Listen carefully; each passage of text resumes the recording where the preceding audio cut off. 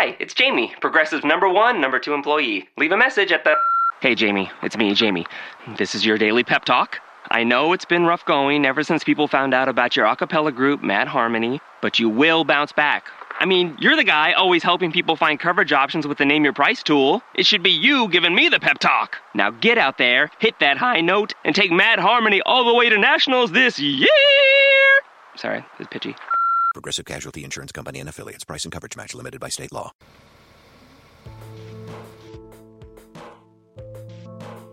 Mr. President, up here! I voted for you! Wait a minute. That guy on the grassy knoll's got a gun. He's gonna shoot the president. Holy smokes, I've got to do something. All right, Lee. Time to become an American hero.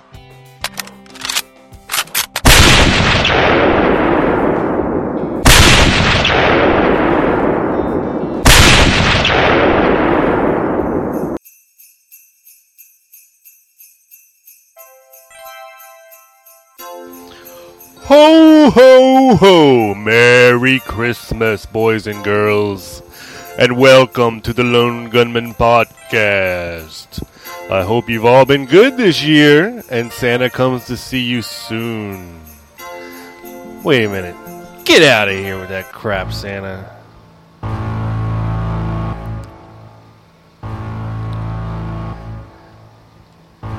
Neopolis Media Group and the Double Deuce 22 November Network proudly bring to you the Lone Gunman Podcast, featuring me. That's right, your boy Rob Clark. Stay tuned. I'll be right there.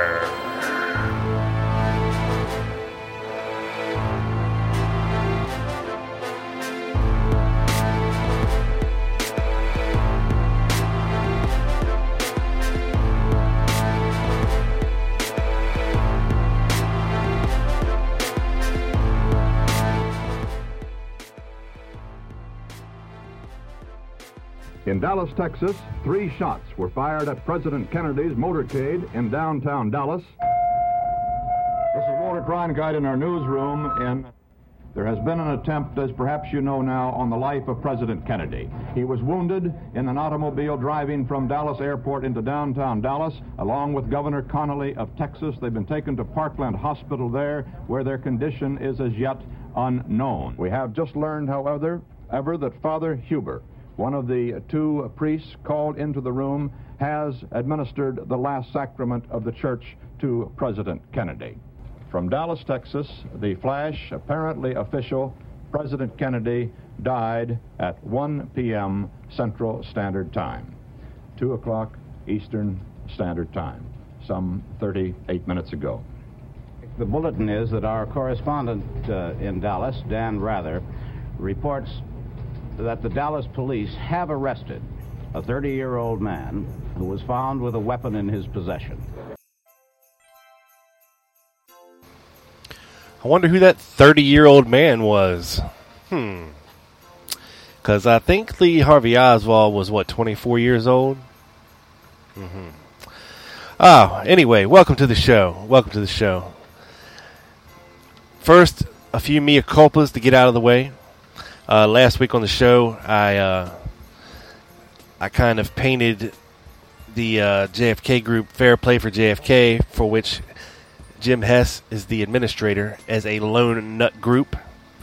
And I would like to retract that statement and say that it is not a lone nut group. It is fairly split down the middle, although it is run by a lone nutter, Jim Hess. And those lone nutters are a lot more vocal than the conspiracy theorists there. I'm joking, Jim. Calm down now. I'm not going to do another mea culpa, so don't get your hopes up there, buddy. Nah, it's a great group. It's well administrated, and it's exclusive. There's only a certain amount of members, so if line up now, get in line now, so that when the next one gets booted, you can get in. And it's a great group. Also on the show today, another great administrator of the JFK Assassination Research Bureau is on the show. That's right, my buddy, Mr. Charles Cliff. Now, I understand I had a couple, we had some Skype issues. I'm not sure what was going on here.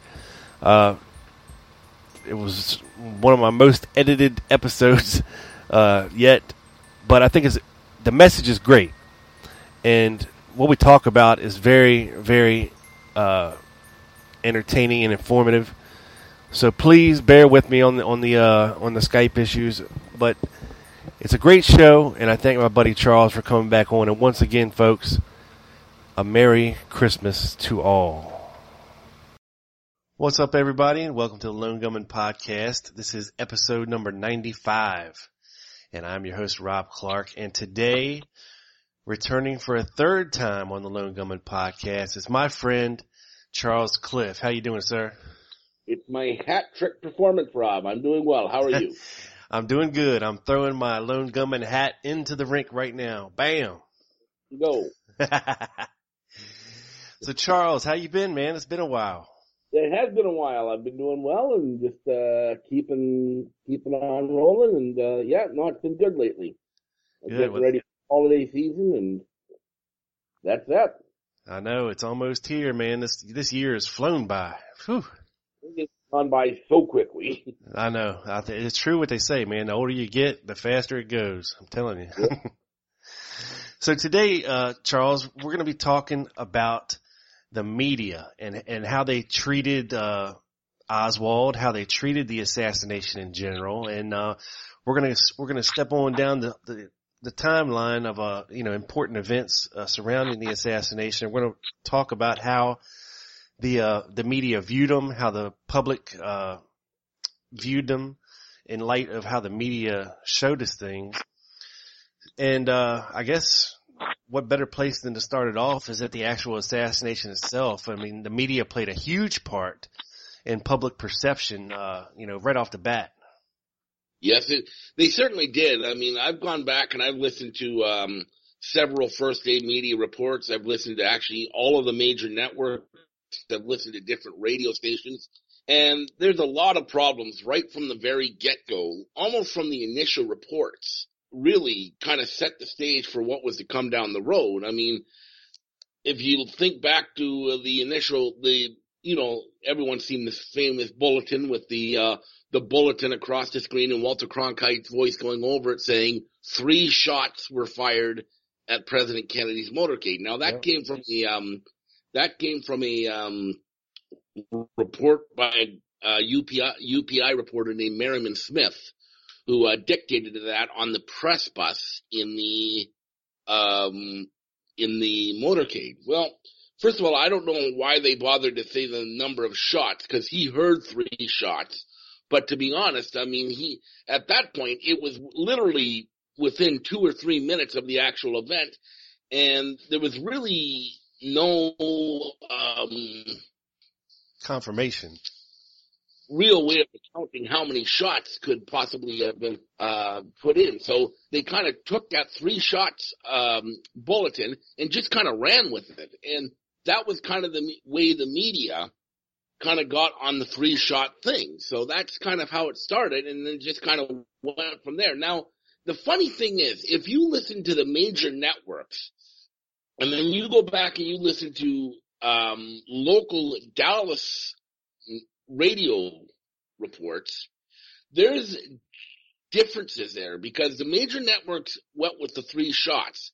The local Dallas ones, and in particularly KLIF, which was the local Dallas radio station, KLIF, they called it Cliff Radio. Hey, Cliff Radio. Yeah. No, but they weren't going right with the 3 shots narrative. They said a number of shots. They said several shots. They didn't subscribe a number like the media, like the main networks, ABC, NBC, CBS, like they did. So they kind of, there's a difference between the local coverage and the national coverage right from the beginning. I can just imagine the chaos in Dealey Plaza, with all these reporters running around. I mean, they had the press bus there. They had local media on the ground, and, they were scrambling to scoop up people to interview and pull them off the street. And, I guess back then they really didn't have the capability to stick a microphone in people's face on the scene. So they were bringing them back to the studio. They brought the Newmans back to the studio. They brought Zapruder back to the studio. They were interviewing Gene Hill, Mary Moorman, and the list goes on and on. I mean, it was pretty crazy back then. Yeah, well, and if you look at the earliest eyewitness reports that are being brought out by the media, one of the first reports was an interview with Gene Hill. She said that the shots came from the hill across the street from where she was standing. Then you also have Bill and Gail Newman, who were there, and they said that the shots came from, I think he called it the mall or the knoll towards the underpass. Yeah, I think he said something about over his shoulder. Bill and Gail Newman, to this day, they're both still alive, and they both are still adamant that the shot came from on the hill behind the fence. Right, yeah, and that's the way it was put out on the news. And initially, there was, a ton of reports. You had Pierce Allman calling in, Bob Clark calling in, and these guys were calling stations all over the country and giving reports. They were calling San Francisco, giving reports. They were calling New York, and that's what I like to do. I like to listen to the very, very earliest reports before everything gets perverted by everything else. And it's really interesting to see. I mean, you hear reports of, a man and a woman.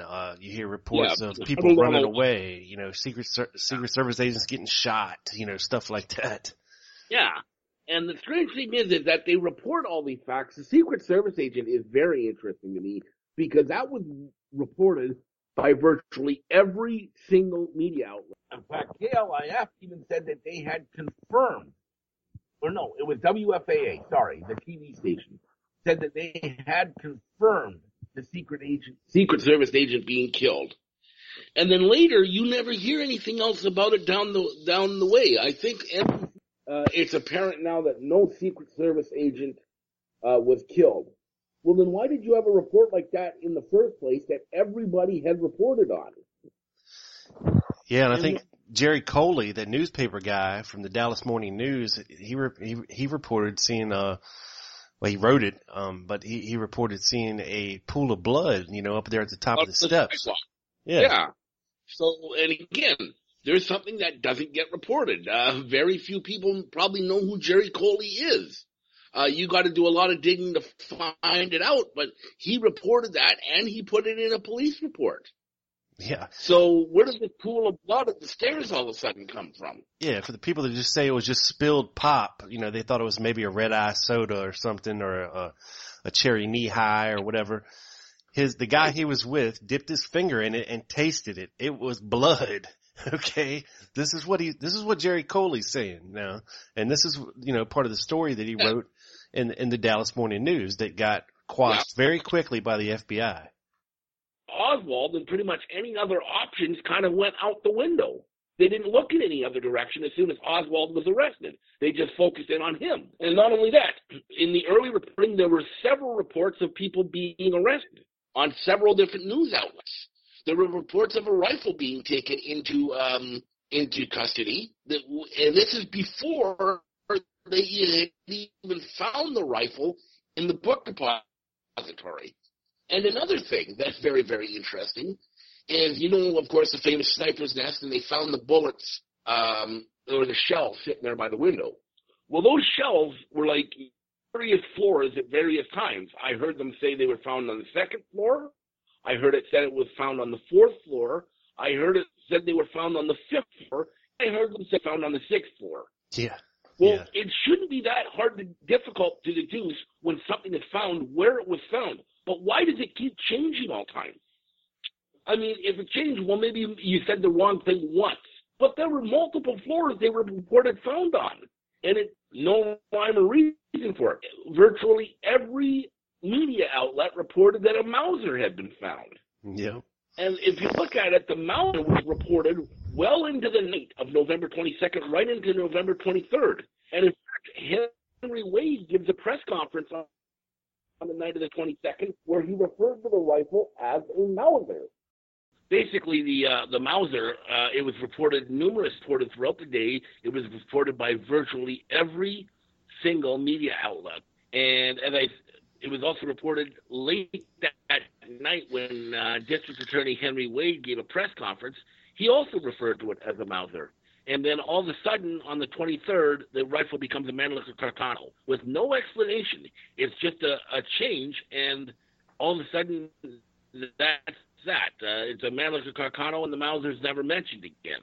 So why the discrepancy, and why did it change, and how did it change?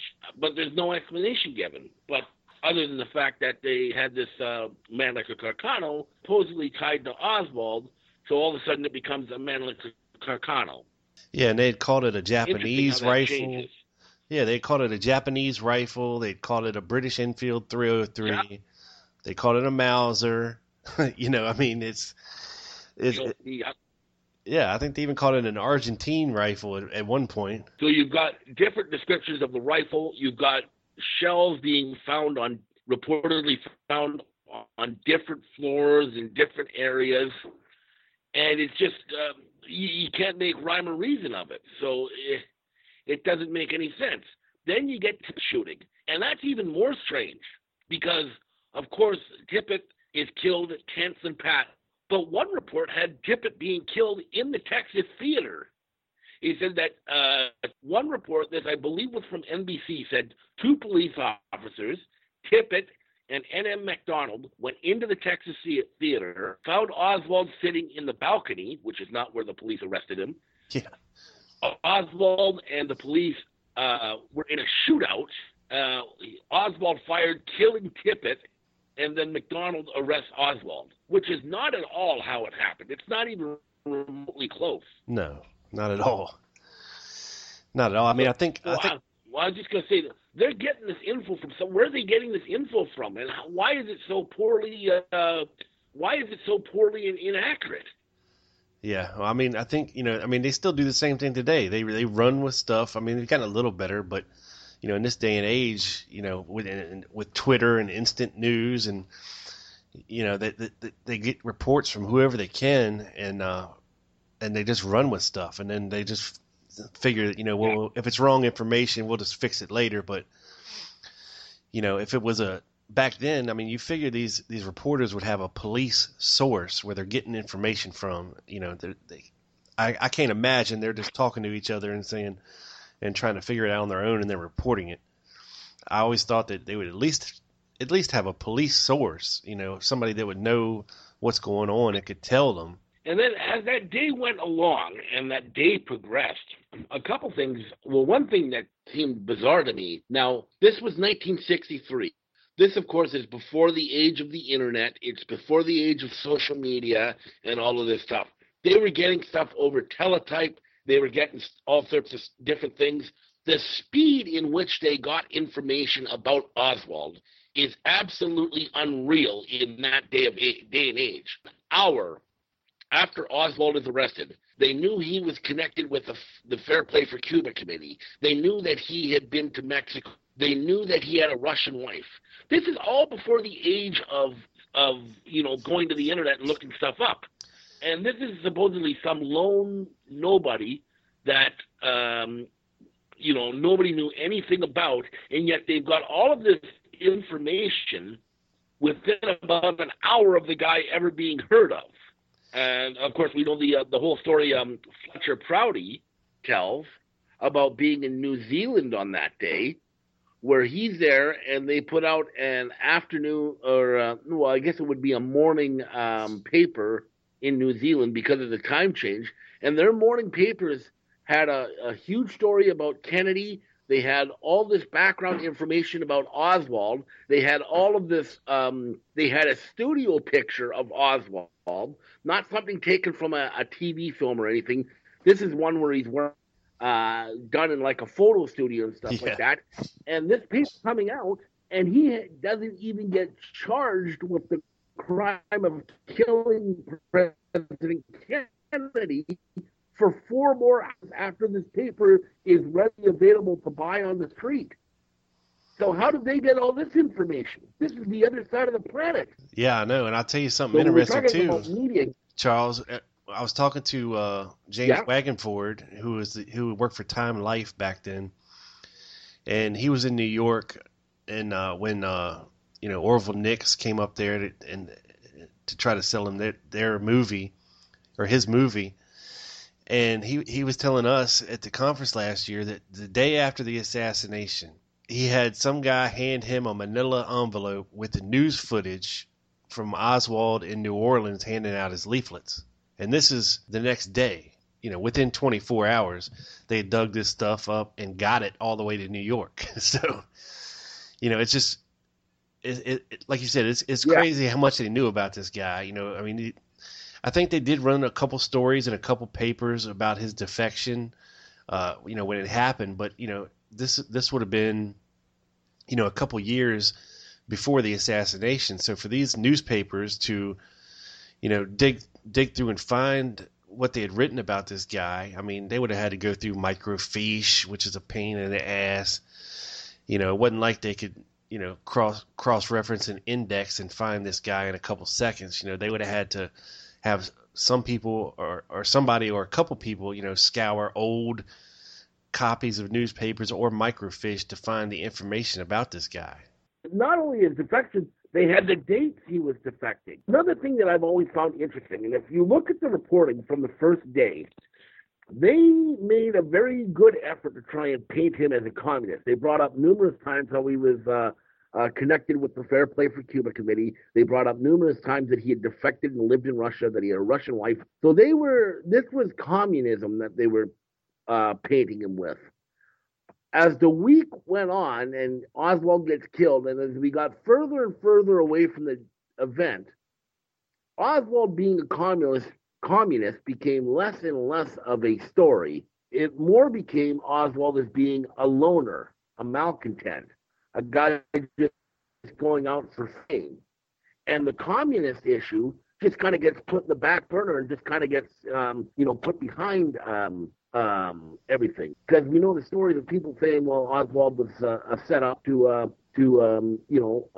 justify an invasion of Cuba. And then because people were thinking that with Oswald being tied to the Cubans, people were going to start demanding an invasion of Cuba. Like the general public were going to blame Cuba, and they were going to demand an invasion of Cuba. Well, that never happened because people were too busy mourning Kennedy to really get angry about who had done it.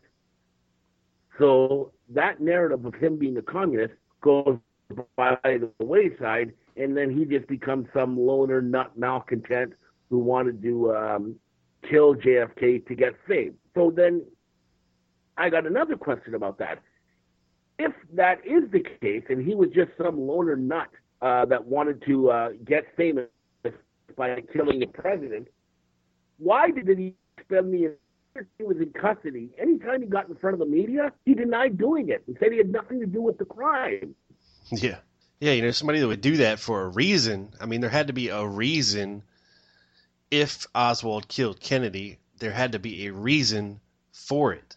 The guy would have been saying, look, the guy deserved it. He's a pinko commie or whatever his excuse would have been. If he wanted fame and notoriety and stuff, yeah, he would have been screaming that at the top of his lungs. But yeah, you're right, man. He didn't say nothing. No, he just kept saying, I didn't do it. I'm being set up. I'm a patsy. He kept asking for a lawyer. He never got a lawyer. He kept saying, I know nothing about this. At the famous midnight press conference, they brought him in front of the media there down in the assembly room, down in the Dallas Police Department. Yeah. And there's always been a moment that's kind of struck me. I've gone back and watched it over and over again. When the one reporter asked Oswald, did you kill the president? He said, no, I have not been charged with that. Nobody has said that to me yet. And then somebody, I guess it was another police officer or something like that, says, you have been charged with that. So there's two things that strike me this. First, did they go on and charge him without even really telling them that they were charging him with it? And B, when the guy says you have been charged with that, Oswald gets this look on his face. And I've always described it as, from what I see, as a light bulb going on inside his head. And I've always claimed that this might be the moment that he totally figures out exactly what's going on. Because in his facial expression, he kind of gets this look on his face saying, oh, you know what? I get it now. And then at that point, he shuts all together. Yeah, I call that the oh shit moment, and it's like, Which?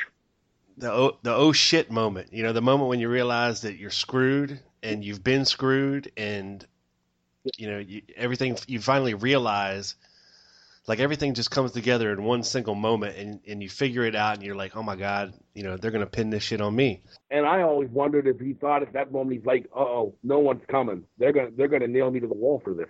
Yeah, because he'd been in custody for 10 hours almost at that point, and they expect us to believe they never mentioned anything about the Kennedy assassination. They just questioning him about Tippit for 10 hours. I don't buy it. Yeah. He had to, because it really looked to me like he had no inclination whatsoever that they were going to charge him with murdering Kennedy. No, I think they were thinking, oh well, they've made a mistake on this, and it's not going to happen. Eventually, they're going to let me go. Well, at that point, I think he realized, hey, I'm not going anywhere. These guys have got me. These guys are gonna pin this on me. I'm gonna be their guy at that moment. And you'll notice after that moment, he virtually has almost no contact with the media after. I think they brought him in front of the media through the hallway, I think, once more. And before they had paraded him down the hallway 3 or 4 times, and it was virtually none after that. I think the only contact he had after that was with his brother and Marina, I think. And, there were some very weird conversations there, telling his brother that, looking into his eyes, you won't find anything there, brother. And, just telling Marina, oh, just make sure Junie gets new shoes or something. He never really, when he was there. They're just harassing me because I defected to Russia and I have a Russian wife.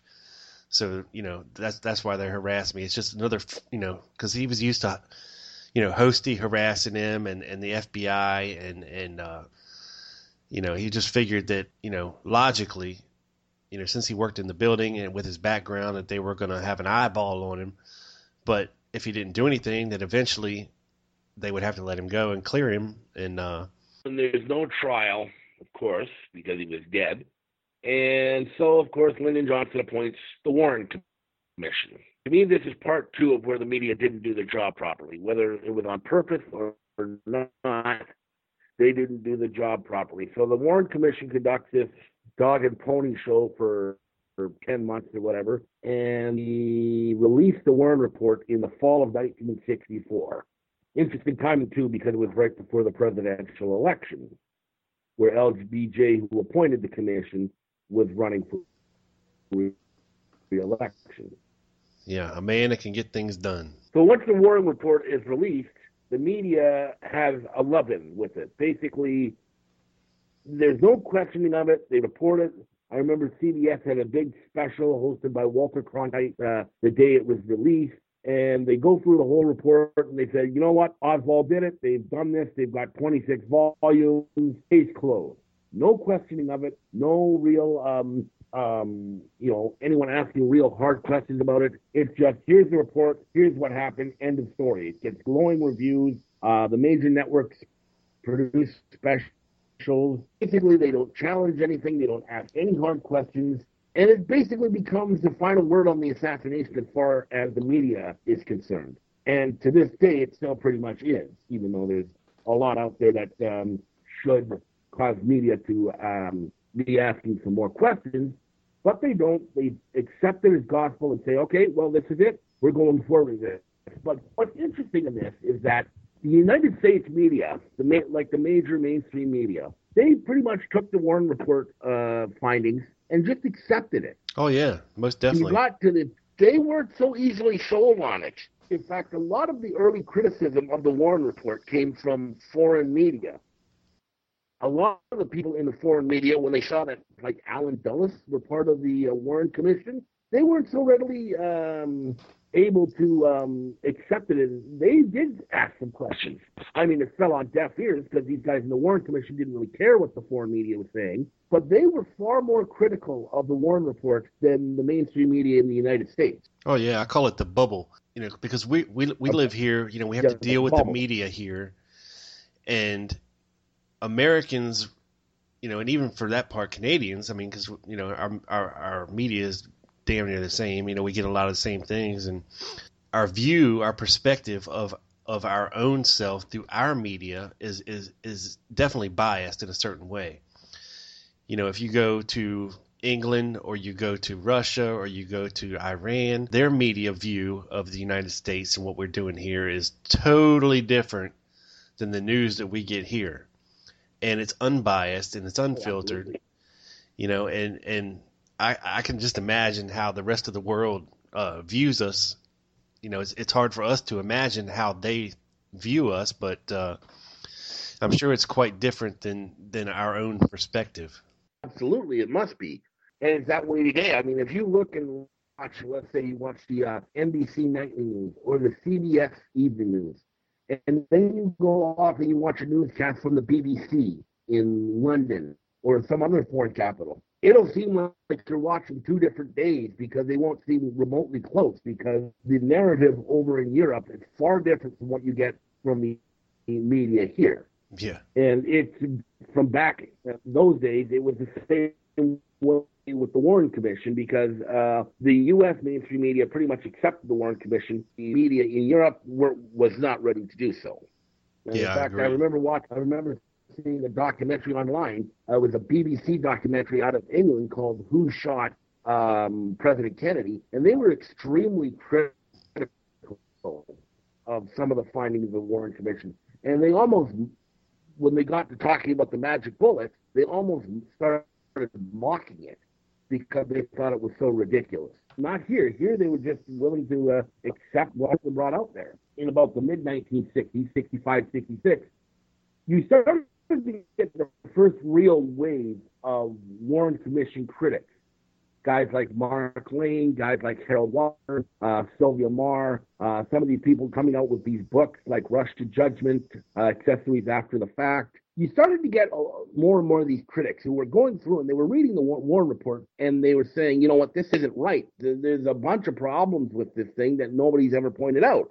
And then you would start to get these media programs where you would have one of these critics, whether it be Mark Lane, whether it be Harold Weisberg or whoever, and you'd have them there on one side, and then they usually bring in a couple of the Warren Commission staffers. Two of the most common ones were Arlen Specter and David Bellin, and then you get some of the lawyers sometimes, guys like Joe Ball, guys like Wesley Lieber, guys like Albert Jenner, and they bring them on for these news shows for debates to a T. The guy running the debate, the moderator of the debate, was always far more favorable to the Warren Commission side than they were to the side of the critics. They would always be giving the critics a hard time and basically giving the Warren Commission guys carte blanche to say what they wanted without questioning them. And then if one of the critics jumped up and tried to question them, the moderator would say, "Oh, please stop interrupting." And it was never an even playing field. It was always slanted towards the Warren Report, no matter what they did. Oh, most definitely. You know, I like watching them old shows too. Seeing Mark Lane there puffing on his pipe in black and white, and you know, staying calm, cool, and collected, and you know, but yeah, there's definitely a media bias, you know, when it comes to the official story, because you know, back then, you know, people kind of looked up to who was on this Warren Commission. You know, they figured that, you know, the Supreme Court Justice Earl Warren, you know, was, you know, the highest chief in the land, you know, to be respected. And of course, you know, Allen Dulles, John McCloy, all these senators and congressmen, you know, on the Warren Commission were to be respected. And, you know, people just bought into it without question, you know, because I think it's more naivete than anything. You know, back then they you know, they didn't realize that their government could lie to them. You know, they didn't want to face that fact. They just wanted to say, "Oh, everything's great, everything's good, the government's good, and they're always honest and upfront with us." Well, that's not always the case. I'm not saying that the government lies on everything, but I don't think they're always truthful on everything either. Well, I know they're not truthful on anything. They've been exposed to it many times. And what was always interesting to me is that they never, ever would put in front of people actual commission members. guys like we said, Alan Dulles, guys like McCloy, guys like Earl Warren, Chief Justice. They'd always put out the staffers, guys like Specter, David Bellin, Albert Jenner, Wesley Liebler, Joseph Ball. Those were always the guys they were putting out, the staffers. They never put out the actual commission members with these critics. And I'm not sure, again, if you've ever heard, there was one time, I believe it was early 1967, I believe it was at a high school in Beverly Hills.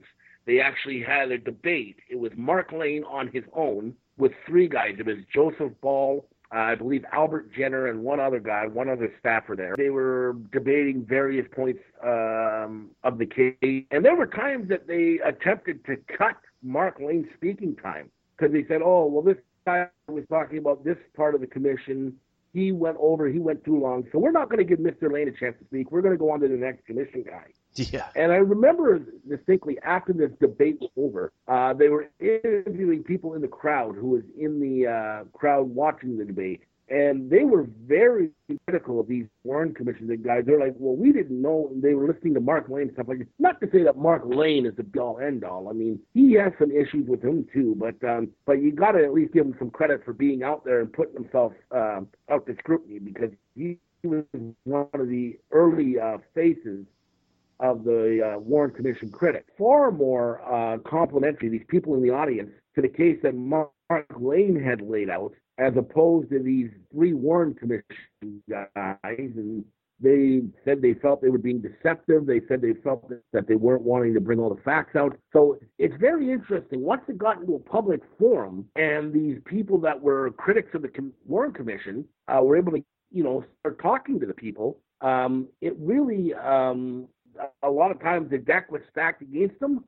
People were seeing the points that they were laying out, and they were buying into them. They were saying, well, look, this is probably something that needs to be addressed further. It was certainly starting to at least turn the tide a little bit by the mid to late 1960s that, doubt was starting to creep into people's minds. Oh, most definitely. And the one thing that I never understood with the Warren Commission, why they didn't record testimony. Now, I understand they recorded Marina's testimony on a plastic disc, but it's in the archives, but it's virtually unlistenable. But she's the only one that they did this for. None of the other witnesses that they interviewed for the Warren Commission were ever recorded on tape. And, that's unbelievable to me. Now jump forward to the HSCA. Okay. Well, they did a good job. Because I believe they tried to tape everybody that they interviewed, which is good.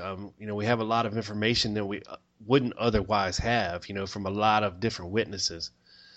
But the problem is you go to the archives today, and Richard Gilbride was telling me about this. He actually went and listened and obtained copies of audio testimony from people like Bill Frazier, Billy Lovelady, Harold Norman, Junior Jarman, all these guys. And you go back and you try to listen to it.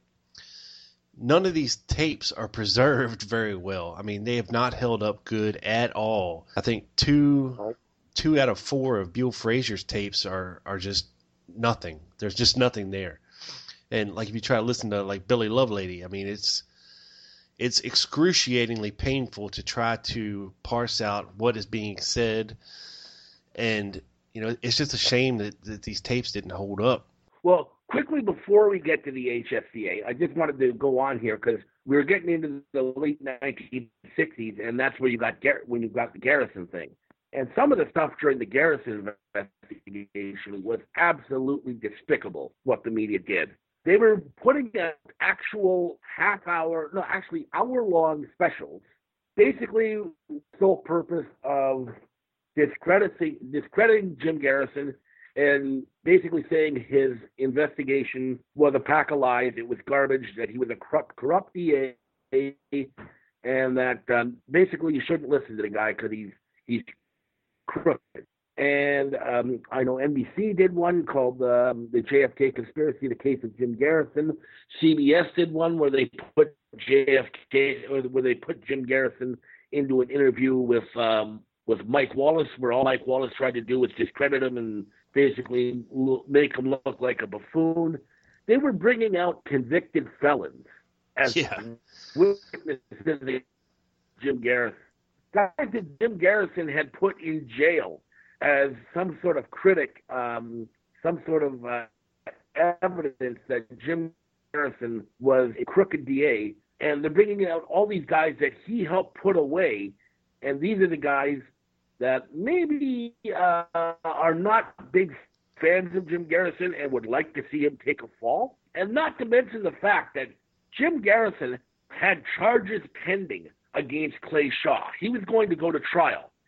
All the time, there were all these reports in the media saying Garrison's case is a fraud, it's a sham.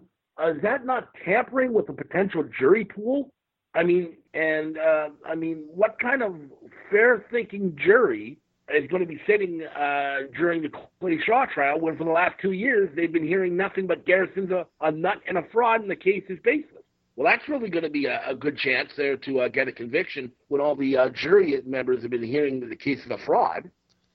Yeah, and this was illustrated very well in the movie JFK. Just for all the listeners out there, I'm going to let you. I got the audio for the hit piece that was done on Garrison on NBC, the JFK Conspiracy, and I'm going to upload that as a companion to the show. It's about an hour long, so people are going to hear for themselves intense scrutiny and media bias against Jim Garrison, just blatantly. And like you were saying, Charles, there's no way in hell this could not have poisoned the minds of prospective jurors and had them leaning the other way before they even walked in the courtroom and heard what Garrison had to say. Right. And I would urge everybody, when Rob posts that, to give a listen to that, because it's a terrible example of very, in my mind, dishonest journalism, very shabby journalism, and something that should not even be legalized. Because when you've got a district attorney taking somebody to trial, they should not have their case being poisoned by the media, being out there poisoning potential jurors. I mean, that doesn't make any sense. No, well, that's CIA journalism at its finest. It's a hit. It was a hit piece. They didn't like the fact, that he was doing what he was doing down there in New Orleans and digging, and they were doing everything to try to discredit this guy and what he was doing down there. And this audio I'm going to upload is a perfect example of exactly what they were doing. Now, they did have to give Jim Garrison, a half hour, an hour airtime to refute everything that they said, but the damage was done at this point. Garrison goes on there. He looks like a smug a-hole. Yeah, I mean, like you always say, you only get a first chance to make you only get one chance to make a first impression. Well, the first impression everyone's going to get is that piece that NBC put out, that hour-long piece discrediting Garrison. So really, he was fighting an uphill battle at that point. That he was fighting up a mountain that he couldn't possibly climb, and it is really, really. Really just awful what they did. And not only that piece, but a while later, Jim Garrison was on The Tonight Show with Johnny Carson talking about the case. And I had always had great respect for Johnny Carson. I had always thought he was a great talk show host. You'd always see Johnny Carson out there being jovial, having fun with his guests, having a good time, having a good conversation. When it came to Jim Garrison, Johnny Carson was just absolutely a jerk to him. And he just was absolutely horrible. He, again, went into discreditation mode. It was just absolutely ridiculous. I've never seen Johnny Carson go after one of his guests with such vigor like he did with Jim Garrison. Now, that audio can also be found. You can find it on YouTube and give a listen, because it just seemed that Johnny Carson was very mean-spirited during that entire exchange. It was just really, really bad. Yep, that's another piece of great really, audio, really- and I think it comes off as once again another orchestrated hit piece, to sway public persuasion or perception against Jim Garrison. I don't even know if Johnny Carson wanted to do that. I mean, he didn't have people. You just don't have DAs and lawyers on your show to talk about a pending case. That just is not done today or in media in general. And for him to do that is just, it was crazy, and Jim Garrison's trying to show pictures of, the tramps and this and that. He wouldn't let him do that. You can't show that on TV. Oh, but you can bring the DA from New Orleans on TV and lambaste him, and that's okay. Why would Johnny Carson care if Jim Garrison's case was successful or not? What reason would Johnny Carson have Well, he's part of the to whole. go after Jim Garrison like he did? Yeah, I mean, he's part of the whole Mockingbird thing, Yeah, it's obviously all orchestrated. This is not something. Yeah, it's not Johnny Carson saying, "Well, I'm going to go out and I'm going to take a strip off of this guy." People were telling him what to do. Obviously, he had instructions on how to handle Garrison, and that was just kind of the whole media modus operandi for that time.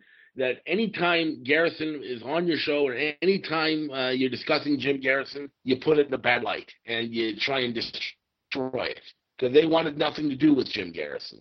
A very unreported story, a very underwhelming story, and it's really, when you saw the Warren Report come out, there were specials, there were, hour-long specials reviewing the results of the Warren Report. There were glowing reviews of the Warren Report in newspapers. There was this, there was that. When the HSCA came out with their finding that it believed that there was a conspiracy to kill Kennedy, there was absolutely none of that.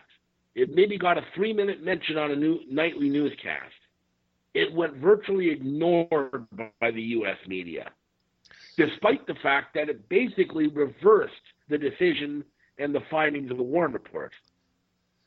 Yeah, I mean, this was, of course, back before the days of cable television and C-SPAN, which the HSCA would have been on if they did it today.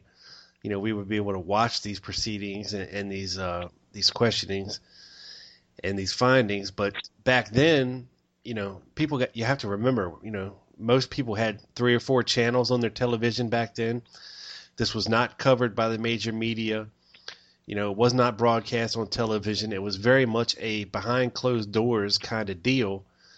And sure, there was some media there. Sure, there was some stories written about it in the Washington Post and disseminated, but it definitely wasn't given the coverage that it should have been, and the importance of it. I don't think it was conveyed properly to the American people. No. Like I said, if you compare the coverage of the HSCA to the coverage of the Warren Report, it's night and day. The Warren Report was just fantastic. It was solved the crime. The HSCA said this, and that was it. And still, even after the HSCA report, anytime the media talked about the Kennedy assassination, they always went back to Warren Report findings and totally ignored the findings of the HSCA, which basically, in the eyes of the government, trumps the finding of the Warren Commission. Yeah, and then even moving on a little bit, Charles, when the movie JFK came out in the early '90s, you had the media going after Oliver Stone. You had the whole media push in not only television, radio, and in print to try to discredit, the Oliver Stone film. I mean, this was when Case Closed is coming out, and there's a very big push, with using cable television, to develop these shows, discrediting the conspiracy, and it's definitely evident there again, as well, and the ARRB, that wasn't even covered at all. I mean, you won't find any. To the media, it doesn't exist. Yet there's been some very significant findings coming out of that board, and there's been virtually no reporting on it. We thought you think the HSCA is bad, the ARRB got no press coverage. No. There may have been a bit of a press release when it was first founded. But to any findings or any documents that they've produced, nothing. No. No newspapers, no nothing. You know, you don't hear about the Kennedy assassination 364 days of a year. You know, the one day you do hear about it is, of course, the anniversary. Yeah. And it's always spun in a official story kind of way. You know, we get the same puff pieces Right. from local Dallas news where they trot Bill Frazier out there and he spouts his crap, and the same story he's been telling, here and there, or like, I can't believe, Marina, somebody of her nature has only been interviewed in national media, I think 2 or 3 times since the assassination in the past 50 years. But you get these bit players, guys that'll parrot whatever they want to, have said, or whatever, to support whatever theory that they want to say, or it's just, the reporter standing there telling you, 50 years ago today, President Kennedy was killed in Dallas, blah, blah, blah, blah, blah. And it means nothing. It's not informative. It's just, it's a puff piece. There's no any type of real investigative journalism that goes on here. I mean, when you get to like the digital platform, you've got obviously like shows like yours, which is a great show, Rob, the Lone Gunman podcast. You've got Chuck O'Celli. You've got Leno Sanik. You've got guys like that doing shows on it constantly. But that's the only way, really the only place you're going to hear stuff like this, because you'll never hear anything in the mainstream media or any talk shows. It's all Obama this, Obama that, terrorism, blah, blah, blah, blah. But you never, ever hear them go back to the Kennedy assassination and say, oh, well, today a document was released by the AARRB or anything like that. No, it's just they basically ignore it. They say, as far as the media is concerned, it's a case closed, and has been a case closed since the early 60s. Kennedy was killed by Oswald, and then Oswald was killed by Ruby, and that's basically the end of the story as far as the media is concerned, and they report it in that context going forward. That's basically what they come up. And what they did, and one of the worst examples of this was the 50th anniversary 2 years ago in 2013. Yeah. There was an endless, you don't hear anything about Kennedy for a long time. And then there was an endless amount of JFK specials around the 50th anniversary. Probably a good 95% of them were just rehashes of the Warren Commission theory. There were a bunch by the Discovery Channel. There was CNN did one, NBC did one, CBS did one. You would think with all of the research that's gone on in the past 50 years, and especially in, I would say, the past decade, with the advent of social media and people in the social media who have taken a further interest in the case and have done some good researches and have put out some very, very good reports and very, very good essays and very, very good informative pieces. You would think that at least someone in the media would look and read through these and say, this is interesting. This might be something that needs to be reported on. But no, it's always the Warren Commission line. It's just ridiculous. In the 50th anniversary, it was the same thing. Warren Commission, Kennedy shot, Oswald shot him, Ruby shot him. And that is where the story ends for them. They don't go any further forward. I think CNN did about a 3-minute thing on Garrison, but again, it was basically discrediting Garrison, calling him a nut. Yeah, and a couple of these other guys that we need to mention by name, I think, guys like Dan Rather, Tom Brokaw, these guys came out of Dallas, and they had these great careers. People like Bill O'Reilly, Geraldo Rivera went on to great things, well, not great things, but immense, bigger than what they would have been. Well, these guys, yeah.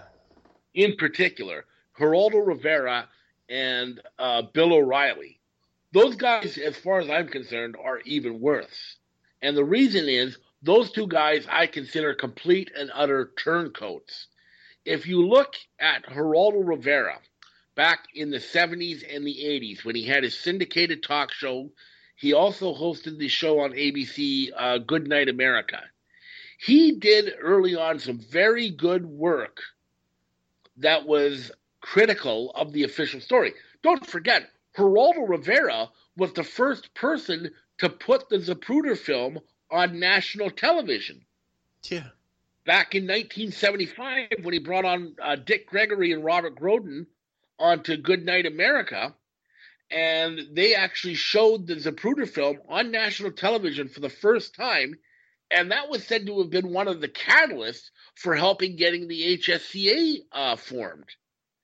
And also then he got into a syndicated talk show in the 80s, and he would have on guests like Robert Groden. He had Gene Hill on.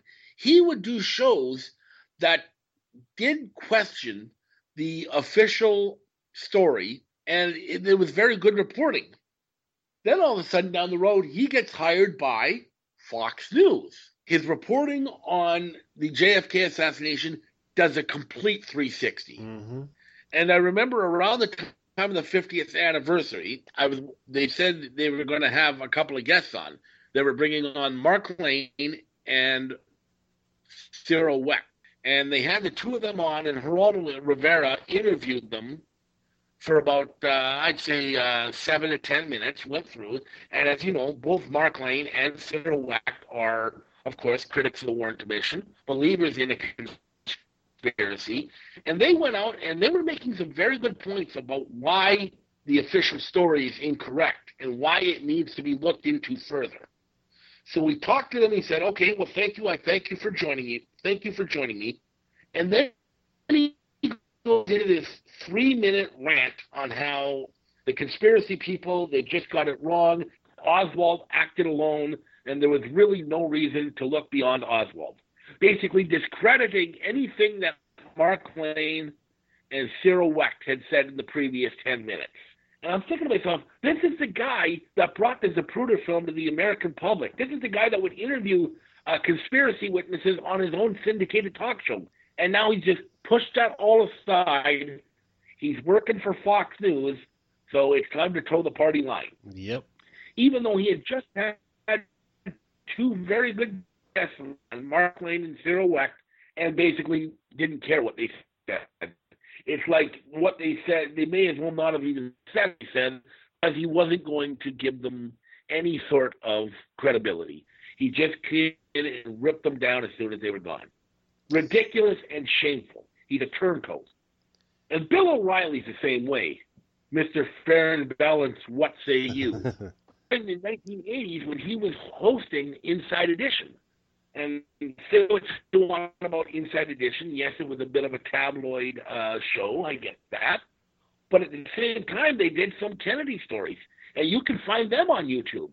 And they were always conspiracy-oriented.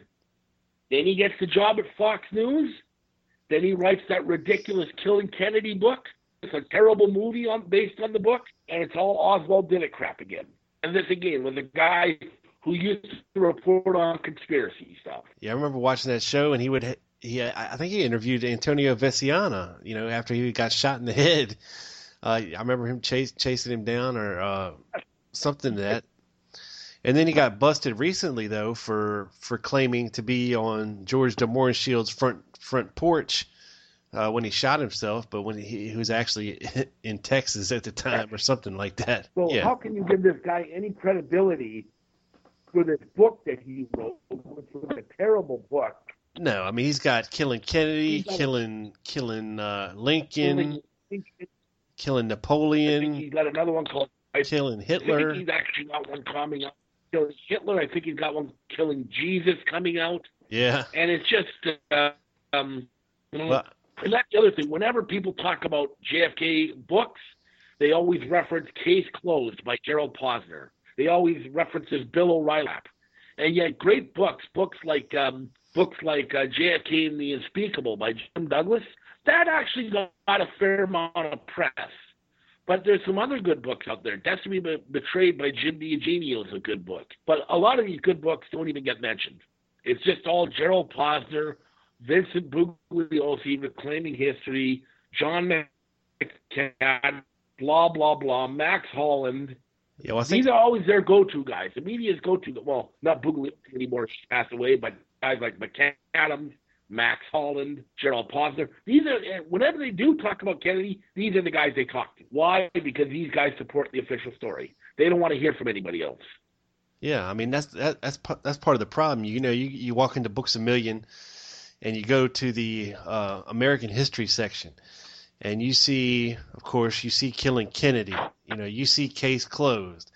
You're not going to see books from self-published books or from like lower tier publishing houses. You're just not going to see them there, and that's part of the problem too. Is that the only kind of books that these places put in there.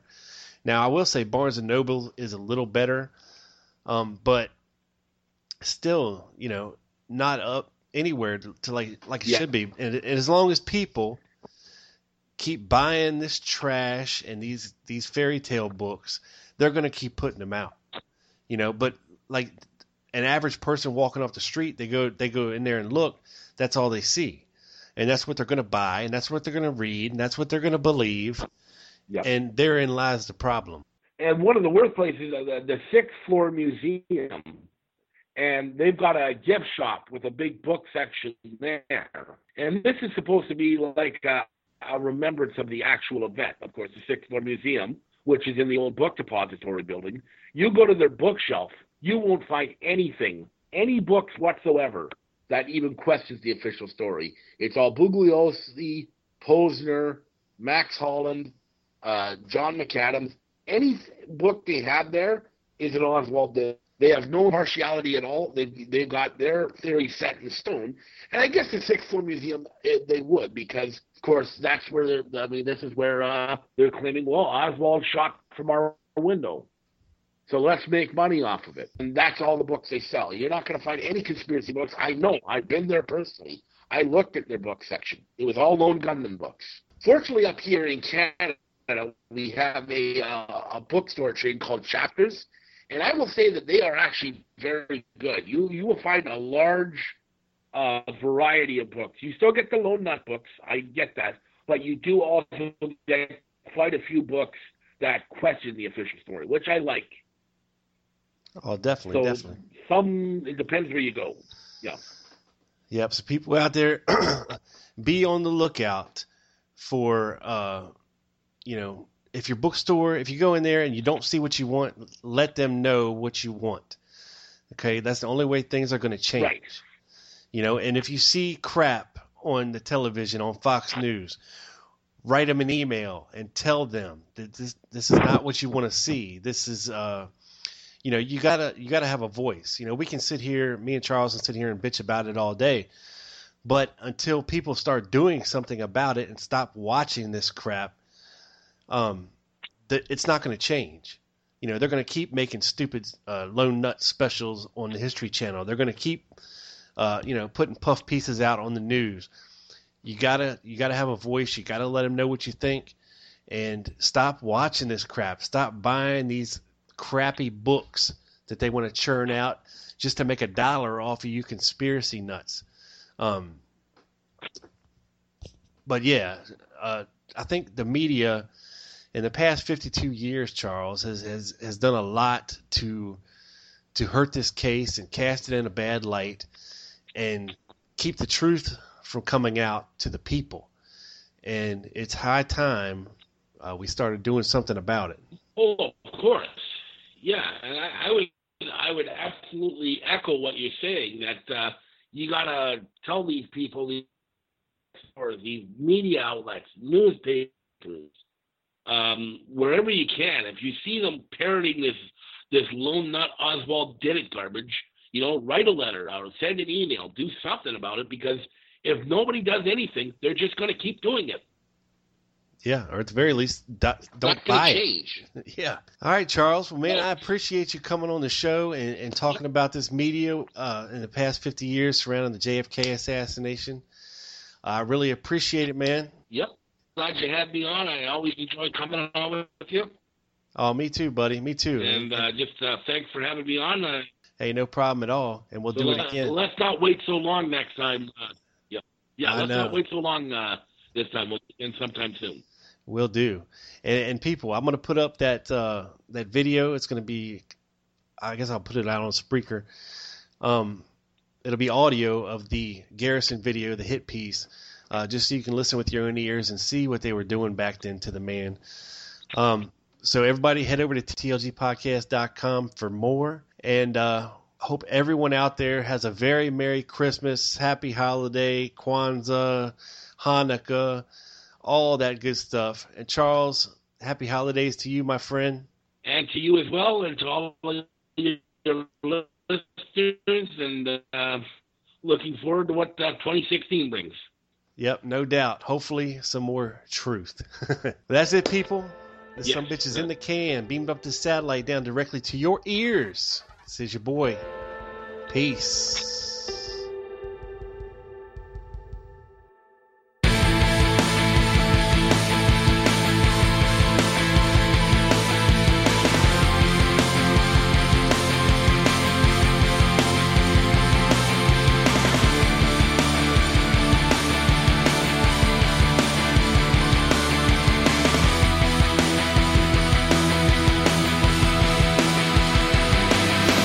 Lie awake and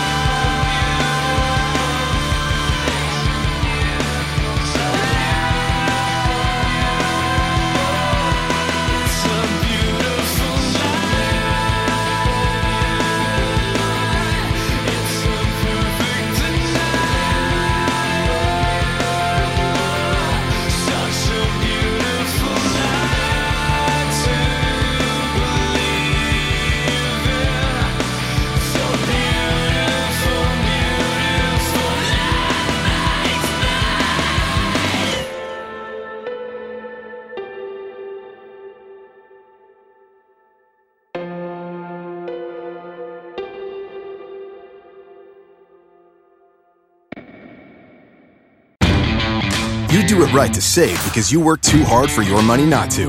Lowe's is here to help with special Labor Day savings throughout the store. When you buy a DeWalt 2-tool combo kit featuring a drill and impact driver, you get a DeWalt Bear tool for free. Choose from a reciprocating or circular saw, angle grinder, or 20-volt battery. And update your appliances and get up to 40% off select appliance special values. This Labor Day, do it right for less. Start with Lowe's. Tool offer valid through 8/28. Appliance offer valid through 9/11, U.S. only. You do it right to save because you work too hard for your money not to. Lowe's is here to help with special Labor Day savings throughout the store. When you buy a DeWalt 2-tool combo kit featuring a drill and impact driver, you get a DeWalt Bear tool for free. Choose from a reciprocating or circular saw, angle grinder, or 20-volt battery. And update your appliances and get up to 40% off select appliance special values. This Labor Day, do it right for less. Start with Lowe's. Tool offer valid through 8/28. Appliance offer valid through 9/11, U.S. only.